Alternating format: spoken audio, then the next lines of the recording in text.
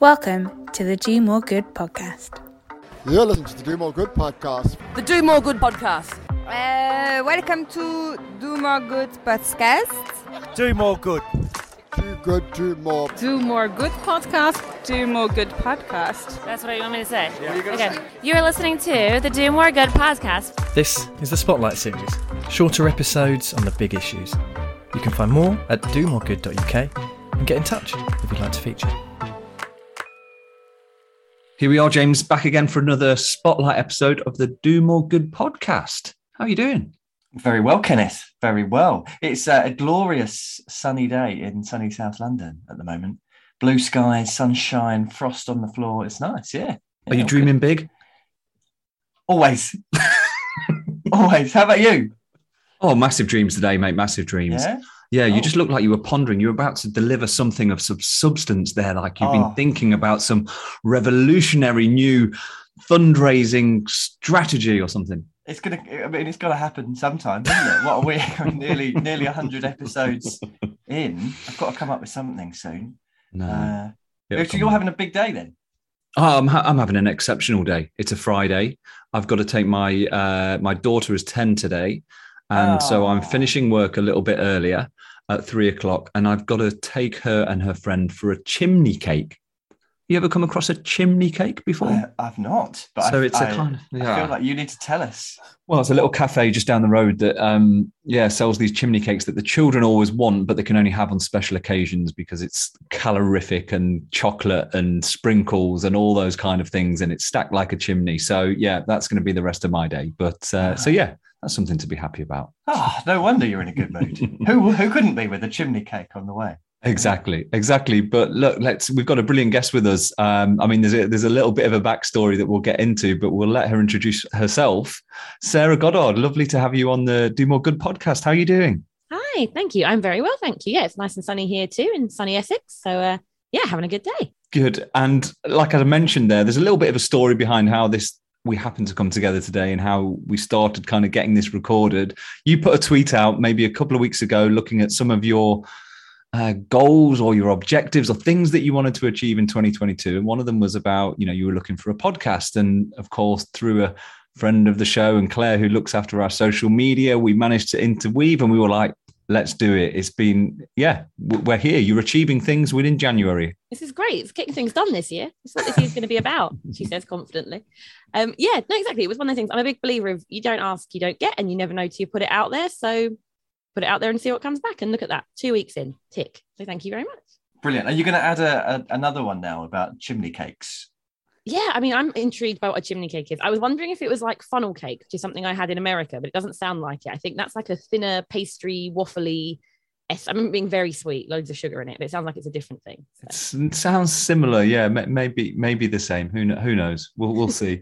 Sarah, so tell us a bit about yourself. I'm aware of your work, seeing you around social media. I think anyone within the fundraising space who probably, either attends IOF events or maybe partakes in a little bit of fundraising Twitter occasionally would have probably come across some of your content. But just give us a bit of an introduction for those who don't know who you are.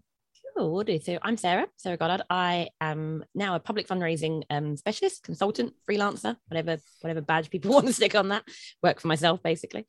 I've been in the sector about 15 years. I started off way back in the day, face-to-face fundraising with a clipboard on High Street, did an internship, unpaid as they were back in the day, and then fell into fundraising. Started out in events, which is always a brilliant place to be, managing big old marathon teams, moved into community fundraising, worked my way up into doing quite large national campaigns. That then started to give me a bit of an introduction into individual giving.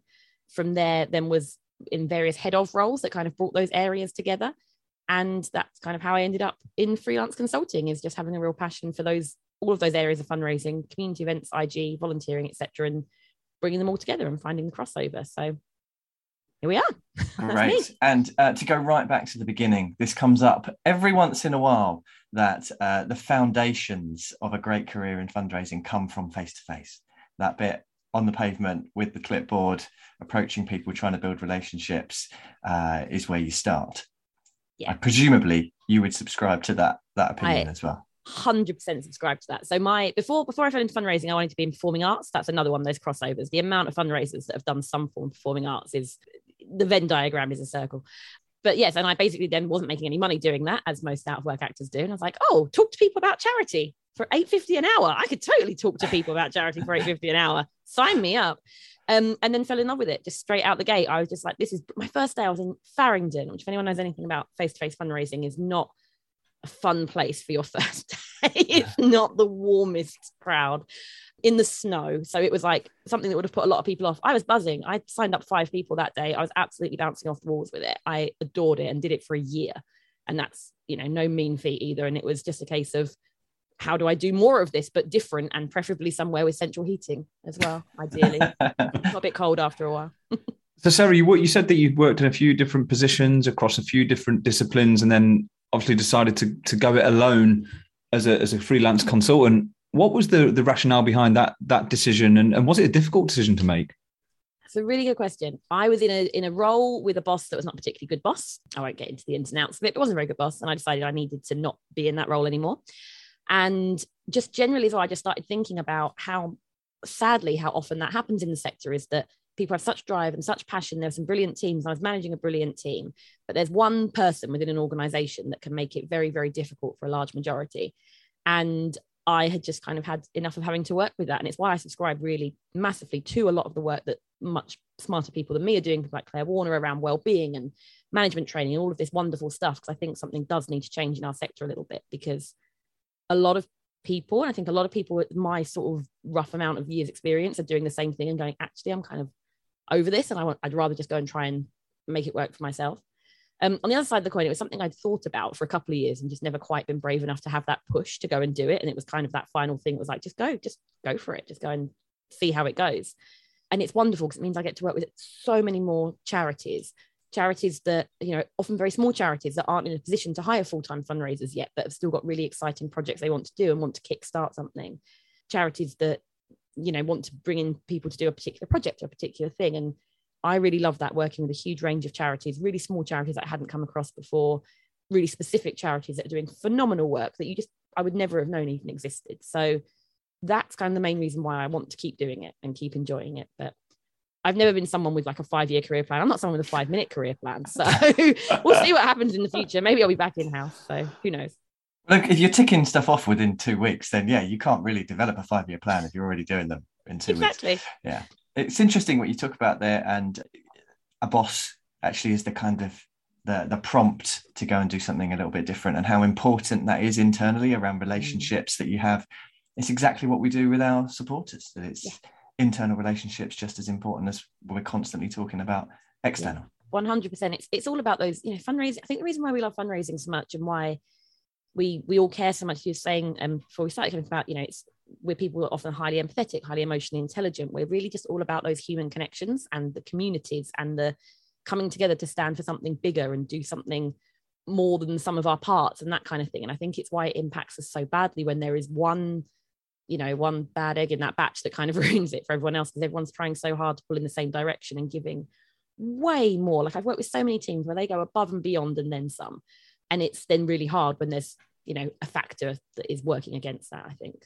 Mm. And Sarah, I noticed looking through your website and from your experience, you've obviously got a lot of experience being in-house and working and leading teams. And now as a consultant, you've worked with a variety of charities, which sounds amazing, by the way. And the energy that you have for it. And I can imagine that there's loads of people that must get you in there and think, can we keep Sarah for a bit longer? And she's like, oh, I've got something else exciting over here to go and do, which is great and sounds fantastic. But my question was just about, as you touched on, the challenges that some fundraisers have in organizations and how that can, make some people kind of go and look elsewhere in terms of a career because it is such emotionally driven and emotionally charged as a role.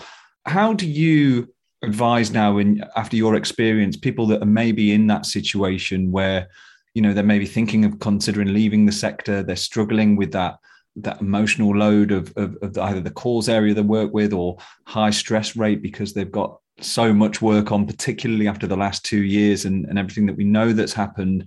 Is there anything from your kind of journey that you kind of pass on as advice to people in that situation?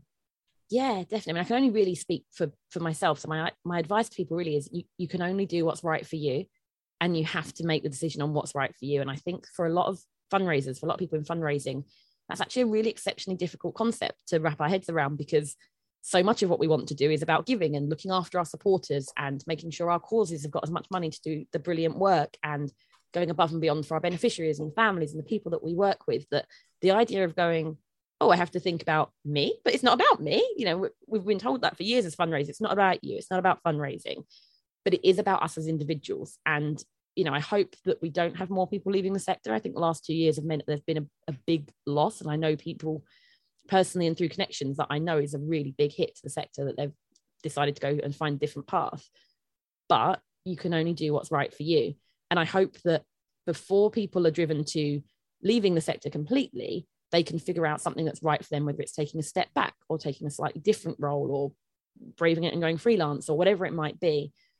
I really, really hope people can not get to the point of burnout and removing themselves and all of that stuff, and actually can, in their day-to-day, take a step back, take a breath, remember that it is okay to remember that done is better than perfect and none of us can do it all. And just be kind to ourselves. You know, we talk a lot about kindness in the sector, but actually how much of that do we offer to ourselves? So I think that would be my biggest advice, is be kind to yourself, and you can only do what's right for you at the end of the day. Yeah, nice. Kenneth, that's actually, just before that question, you were talking about working with many different charities, and you've done the same thing, Kenneth. So you were within a charity and you've gone to London Marathon, where now you work with lots of different organisations. Have you found that as well, that you enjoy the diversity of who you're working with? I think I feel quite privileged to be able to see that, and probably similar to Sarah, when you kind of, you know, I mean, we work across probably 2,500 charities. It would be really difficult to get into all of them, but, you know, just seeing the intricacies, the differences that different size organisations have, the different challenges they face, the way that they communicate, the way that they operate. Yes, it does just kind of give you a real unique view of the sector. But obviously mine specialises in the kind of events area. So I think what I miss from being in a charities, I don't see as much of the other disciplines in the charities that I used to when being in-house. So that's probably the part that I miss. But, you know, it's great through the podcast, James, and through, you know, social media and everything else that we've got at our fingertips, you can kind of get a glimpse of that. But yeah, that's certainly my experience, I would think. Yeah, nice. And talking about you're involved in events, Sarah, you're more public fundraising. That's your background. And I understand you were talking about this just last night. Yes, I was. Yeah, I had a really lovely session with the CIOF West Midlands group, which was brilliant. Again, it was talking about public fundraising back to basics. I was talking to their committee before, sort of thinking about what that session was going to look like. And we're talking about, again, everyone is just running on 2 years of bonkersness. You know, the last 2 years have been absolutely insane, and everyone is exhausted and everyone's really tired. So really it was about that, being kind and taking a step back and taking a breath, but also about, we need to stop over complicating things. Like, there are some things that are going to be needs a lot of thought and a lot of thinking and strategy and that kind of thing, but actually things like stewardship, for example, you know, one of the things I said in this talk was, you know, how many times have we all sat in that conference room for 3 hours and there's 4,000 post-it notes on the wall in 100 different colors and arrows and this and that and the other, and then we sit there and go, right, how are we implementing that? Because it actually needs a ton of automation and this and that, and it doesn't happen, and we take a nice picture of it and it gets filed away and it never gets touched again until 3 years later, when someone else comes into the role and goes, we need to sort out our stewardship journey. And in all of that time, there are donors not getting a decent email, not being thanked, not being, you know, told more about the work of the charity. And actually just stripping that back and saying, right, let's take a group of supporters, new event signups or new donors or people who've given their email addresses or whatever, and just give them a really nice, simple little email journey, maybe a little something in the post that helps them feel connected to the cause, tells some really lovely stories of our work and feels really personal. It's back to that, done is better than perfect. And, you know, stripping it back down and making a simple foundation for something that then you can build on. I think this is the slight knot we've tied ourselves up in the sector. We want to be this big innovation and have the new shiny thing and have it be all singing, all dancing and every little nuts and bolts, but we just don't have the capacity, the time, space, and all the rest of it to do that. And then what happens, it means, is nothing happens. So start with something, have a solid foundation, and then add to it as you go, rather than trying to build this perfect thing right out the gate. So that was kind of what I was talking about last night. You can see James and I nodding about those being in meeting rooms and the hundreds of post-it notes. Like, there must be every fundraiser out there who has at some point been sat in one of those meetings. Yeah. And I love the fact, you take a photo of it and it goes away, never to be seen again. I'm sure we've probably got a few of those on our any phones. Fundraisers that actually turned it into something that works, brilliant. Talk to me about it, because I don't know. I haven't. I know I haven't. Like me personally, maybe it's me. Maybe I've made it overcomplicated. But yeah, No, there's nothing. I love that message, Sarah, as you say, of just kind of doing this. I mean, done is better than perfect, which you said twice now, which is just such a great phrase, isn't it? Specifically when we're talking about kind of supporter journeys or engagement plans for donors, because so many times they get overcomplicated. And we were talking just before we started recording also about fundraising teams, particularly in bigger organizations being siloed and different departments being siloed, and actually the crossover and the ownership of a different relationship where that sits within an organization, which again is a kind of challenge that's been talked about hundreds of times, I'm sure, over the last few years. So my question really is, have you seen any organizations that have really implemented anything super effectively about how they have that single view of the donor and ensure that donor is managed effectively through the whole organization, no matter what discipline they may be touching at any one point? I think it really comes down to culture within a team and an organization, because I've seen it work well at small charities where one could argue, oh, well, there's only 2 people, so of course it's really easy. I've seen it go very, very wrong at times. I've seen it go wrong at charities where there's one fundraiser. Like, it's just, because you get into this silo brain space. And I worked at an international development charity called Farm Africa some years ago, 8, 9, I can't remember. Time is a loop. But yeah, I worked there, and that culture there, it came from the heads of fundraising in a couple of different departments, and it came from director. And it just came from the feel of everyone in the team. There was absolutely no, the seagulls in Finding Nemo, they're like, mine, mine, mine. There was none of that. And anytime any of that even started to rear its head a tiny bit, it was shut down. Not in an aggressive, we don't do that, but in a very, supportive, like, actually, this is how we're going to look at these things. This is how we're going to approach it.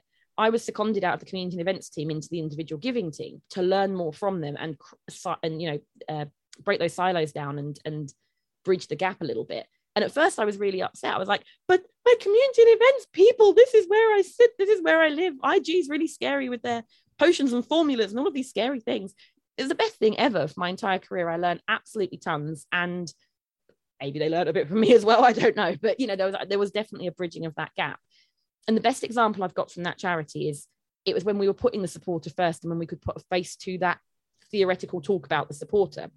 We had a guy called Tim who supported us, who was originally a community fundraiser. He ran a group. He ran marathons and did Ironmans and did all of that stuff. He was a volunteer speaker. He had a regular gift. He pledged a legacy. He, absolutely anything he was happy to do because we were his charity and he loved us. And even though officially the relationship sat with community fundraising, loads of people talked to Tim. Everyone knew who he was, and he quite happily talked to everyone as well.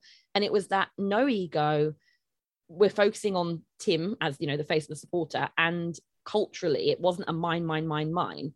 The only question about, where income was coded to or where a relationship sat was, where does it make most sense for building and growing? So we need some vague level of consistency for coding income just so we can analyze it and see what's working well. But actually, if fundraiser X helped to make that happen, we recognize that the number on a spreadsheet is just a number on a spreadsheet at the end of the day. And I think it's, like I say, I've seen it work really well there. Just culturally, it wasn't that we had some amazingly innovative process or this brilliant way of doing things. The things that we did were fairly straightforward. They worked well, but it was all about the culture. And everyone bought into that from day one because it was led from above and then led at every level. So that's what I was scribbling as you were talking there about that shift from results being judged by results and let's say income and numbers on a spreadsheet to more behaviors and focusing on the supporter. And if we can make this happen, the income will come later, and let's not worry about that. But I guess that's a bold approach and a cultural shift from just looking at black and white. Yeah, definitely. And it is, but it also shouldn't be at the same time. Like, there was nothing in the time I was in that team, the sort of 4 years I was in that team, it's with hindsight that I've kind of really noticed this. Again, that was a really foundational role in my whole career for me. That was my first manager role, and I sort of grew and learned and developed so much in the 4 years I was at that organization. And all of it was down to that culture. And I don't think any of it was a culture that was devised by an external consultant coming and sitting in a boardroom and telling the leaders, this is your culture. It was just a very natural thing. And the heads of had this brilliant peer-to-peer way of working, and they all shared these values and way of working. And it was exactly as you said there, James. It was the behaviors and putting supporters first and doing things in the way that we know is right, and the money will come and the money will follow. And I don't know if you can teach that. I don't know if you can make that. And I think it ties into the thing about bad bosses, that a good boss and good managers and good leaders will make that happen just naturally. And that's, I think, what our sector's missing a tiny bit of at the minute. Wow. So talking of our sector, what is it that excites you? You know, we're in January, it's 2022, as we said at the start, the sun's shining, the chimney cakes are baking. We are all over this life at the moment. What excites you at the moment? What are some of the things that you're picking up from your conversations, from the charities that you are speaking to, that sense of return to normality, which certainly is out there, which I think is just part of everyone's energy, really, of just kind of, you know, trying to say, look, let's move ahead of this. Let's look forward. What's exciting, Sarah Goddard? Oh, what's exciting? I think there's lots of different things. I think there's the being able to get back and see people again in person, whether for me personally in work, having meetings in person, going to events. On a personal level, I've been going to the theatre more and just being in a room with people again and laughing, and the shared experience is just wonderful. So that's really cool. That's really exciting. In fundraising world, I think a couple of those big shifts, like I don't know if it's slightly the Twitter echo chamber and who I follow and who I talk to, or if it is a shift. I hope it's more the latter. And if not, I need to break out my echo chamber. But there's definitely seems to be a shift in this recruitment and management and leadership, and a lot of people challenging the old ways of doing things. And, you know, brilliant campaigns like Non-Grads Welcome and Show the Salary, and just individuals like challenging things and making change happen. And current leaders and leaders of the future, who are going to be our directors and our CEOs, constantly asking, how can I make myself better? How can I be a better leader? How can I do more of this? How can I not be those people that are driving everyone out of the sector?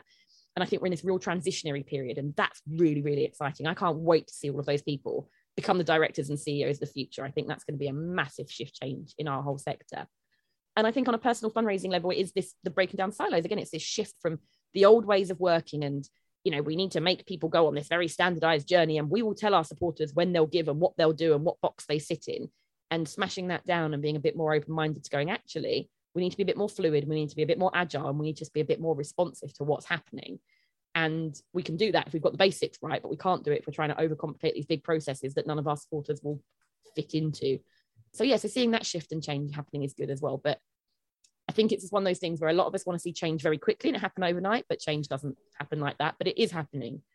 And that's really exciting. Great. Yeah, sounds good. And how about you more personally? You've ticked off one of your objectives for 2022. What else is on the list for you this year? Oh gosh, what else is on the list? I've done. I only had one goal. I was like, yeah, Barlow, and then 2 weeks in, done. Done. It's a mixed thing. I think I always want to work with just more charities. I think a charity that I've never heard of is always going to be the most exciting for me. So I'm going to find out about this whole other area of work, about this impact they're having on someone's life. You know, in the past couple of years, I've worked with a charity that gives bikes to refugees. I've worked with a charity that helps women who've had babies with a very specific medical condition. I've helped like just these brilliant causes I had no idea existed, but have been really privileged to hear the stories of how they've impacted on people. And that's always really, really, really special. So more of that, more charities I'd never heard of before, I'd love to work with. And I think as well, I do a bit of interim work as well, because I like to try and still be sort of front line fundraising, or at least front line, you know, with the fundraisers and that, because I think, again, when I started in the sector, there was a lot of consultants and freelancers and all these people who come in but haven't touched a donor, haven't written a letter, haven't spoken to anyone in the last 20, 30 years.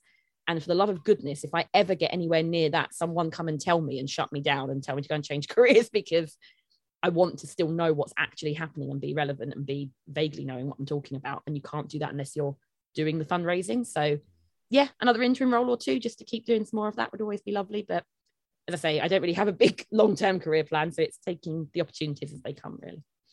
Sounds like a good way of doing it. Sarah, look, it's been brilliant to hear from your story and hear more about you and your hopes. And, you know, we're glad that we could help you fulfill one of the small goals. I mean, you know, I'm sure there's much bigger and better podcasts around that you could have come on than ours, but I was very chuffed. Good. Well, look, we're glad, and it's really nice to put a face to a name and to meet you and to hear your philosophy, and, you know, really wish you lots of luck. If there's anyone that's not following you on Twitter, or maybe in that echo chamber that you mentioned, how can people find you or reach out to you? Yeah, definitely. I'm at Fundraiser Sarah, just all as one word, and that's on Twitter and Instagram, occasionally posting on that. They're probably the easiest places to find me, and then there's websites and emails and all that jazz as well. But yeah, Twitter and Instagram are normally a good place to come hunt me out. Cool. Did I tell you, James, that I've given up social media apps from my phone for... I did hear this. You've deleted them from your phone. Yeah. I've deleted them from my phone, which is a little bit of a shock, Sarah, because are you quite a regular social media user? to the point where it's actually an issue. And I've not helped myself by downloading TikTok. I've only made it worse. Oh, don't get me started on TikTok. Yeah. Oh, no, here we go. We're having dance-offs. TikTok was my problem as well. So, I had to delete them all as part of my New Year's resolutions. And, it's actually going pretty well so far. I'm just finding... Impressive. Yeah. So anyway. Well, people can send me carrier pigeons if they want to help me break down that social media stuff. But you'll need to tweet me to get my address. So, Exactly. Can't get away from it. All right, James, any final thoughts before we wrap it up? That's been great. I feel, having spoken to you two and your energy today, I'm really fired up for this afternoon. So no chimney cakes here, unfortunately, but I'll fire through the to-do list instead. Thank you very much. All right. Well, Sarah, thank you so much. And we'll catch up with you soon. Thank you. Thank you Take care. For having me. It's been great fun. Cheers. Bye. Thanks for tuning in to the Spotlight series from the Do More Good podcast. You can find our main episodes at domoregood.uk, and we're on Twitter and Instagram at domoregoodpod.